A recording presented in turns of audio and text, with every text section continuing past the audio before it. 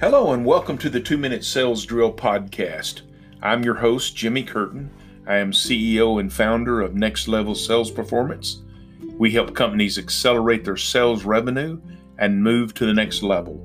We do this by use of sales training, sales coaching, fractional sales management, and sales process development. So we're in the process of doing a 10-part series on 100 ways to improve your sales success. And this is part 4 of that series. So we're going to talk a little bit about that now. So number 31 is understand that prospecting is a numbers game. You need to set yourself a target each week of how many sales calls you're going to try to make, prospecting calls, and then you've got to stick to it. I found that the best way to do that is make sure you've got it on your calendar. Just like any other appointment, you want to put it on your calendar so that you actually make the calls. And whether you're doing that every day, every afternoon, every morning, or if you're doing it 3 times a week, it still needs to be on there. Number 32 is email is a great way of prospecting. I agree with that, but I can also say that sometimes salespeople tend to want to use email as a crutch. Rather than getting on the phone and making those hard calls, it's easier just to email somebody. We actually have a program called Prospecting on Purpose. It teaches you how to utilize email with the phone calls, with the voicemails, and so forth to be more successful.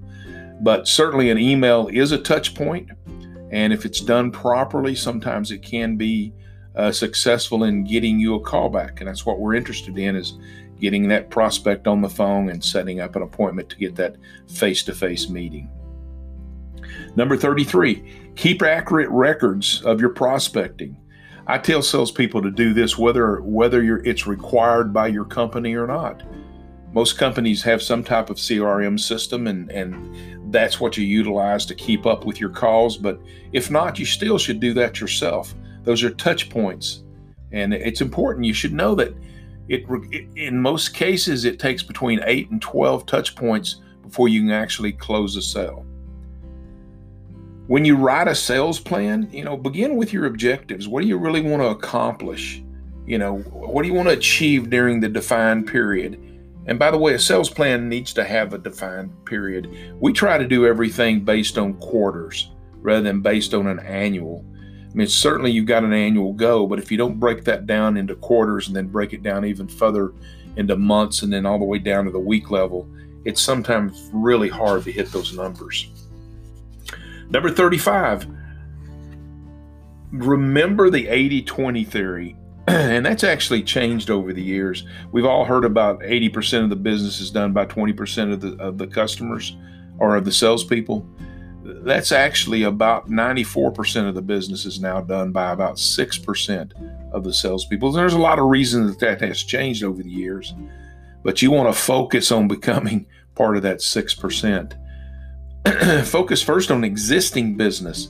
Those are the clients, the customers that know you best, the ones that you've already developed the trust with. And that's a great source of additional revenue, particularly now in this pandemic that we're all going through.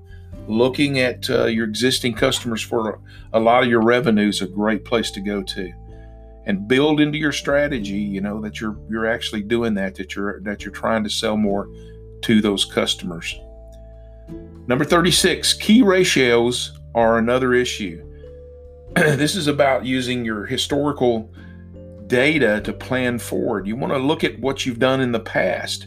And for instance, if in the past it's taken you 6 telephone calls to get 1 appointment, maybe you ought to plan to do 8 telephone calls during that period to kind of up those numbers. You have to know your numbers, your ratios in order to be successful.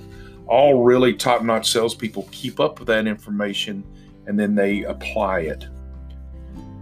Number 37, top salespeople measure everything. There's an old saying about if it can't be measured, it can't be managed.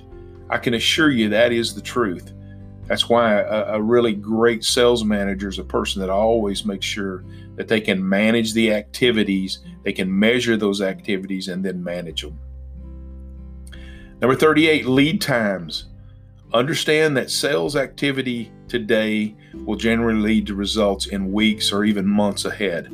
I've had prospects call me as far as 2 or 3 years ago that I had made a call to, and now they're ready. So, and I've kept up with them. I've done those touch points. I've made sure that when they are ready to actually do business with me, that I'm the top of the mind awareness for them. And remember, once again, in many cases, most cases, it takes 8 to 12 touch points to actually get the sale. Number 39, keep reviewing your market. You look at the market today with what's going on. I mean, it's changing. How we approach our prospects is changing.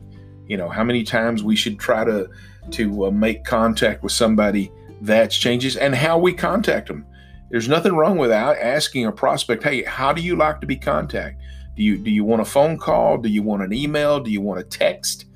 A lot more prospects now like text rather than email. So ask that question and then stay ahead of the game.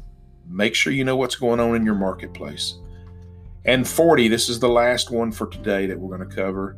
What resources are available to you to help you sell more? You know, whether it's changing your technology. Right now, you see everybody doing a lot of video conferencing. That's a great way to do it. I suggest that all the time because it's much better. If you can't get face-to-face, you're face-to-face by video, and it's easier and more effective to sell that way. And a big part of this is utilize outside resources. Utilize a sales coach. I know that's what I do for a living, but I'm going to tell you that if you've got a good sales coach that can help you through some of these tough times, that can give you those suggestions, can give you the tips that you need in order to be more successful, it's well worth the money. Companies that actually utilize sales coaching see a 16.7% increase in their sales revenue. I can assure you that's more than enough to pay for that expense. So anyway, I hope you enjoyed these. That's part number 4. We'll try to do part number 5 maybe in a couple of days, but be looking for it. Once again, I'm Jimmy Curtin with Next Level Sales Performance. Website is www.nextlevelsalesperformance.com. And the phone number is 1-800-310-0134. Hey, go out and make it a great day. Thanks.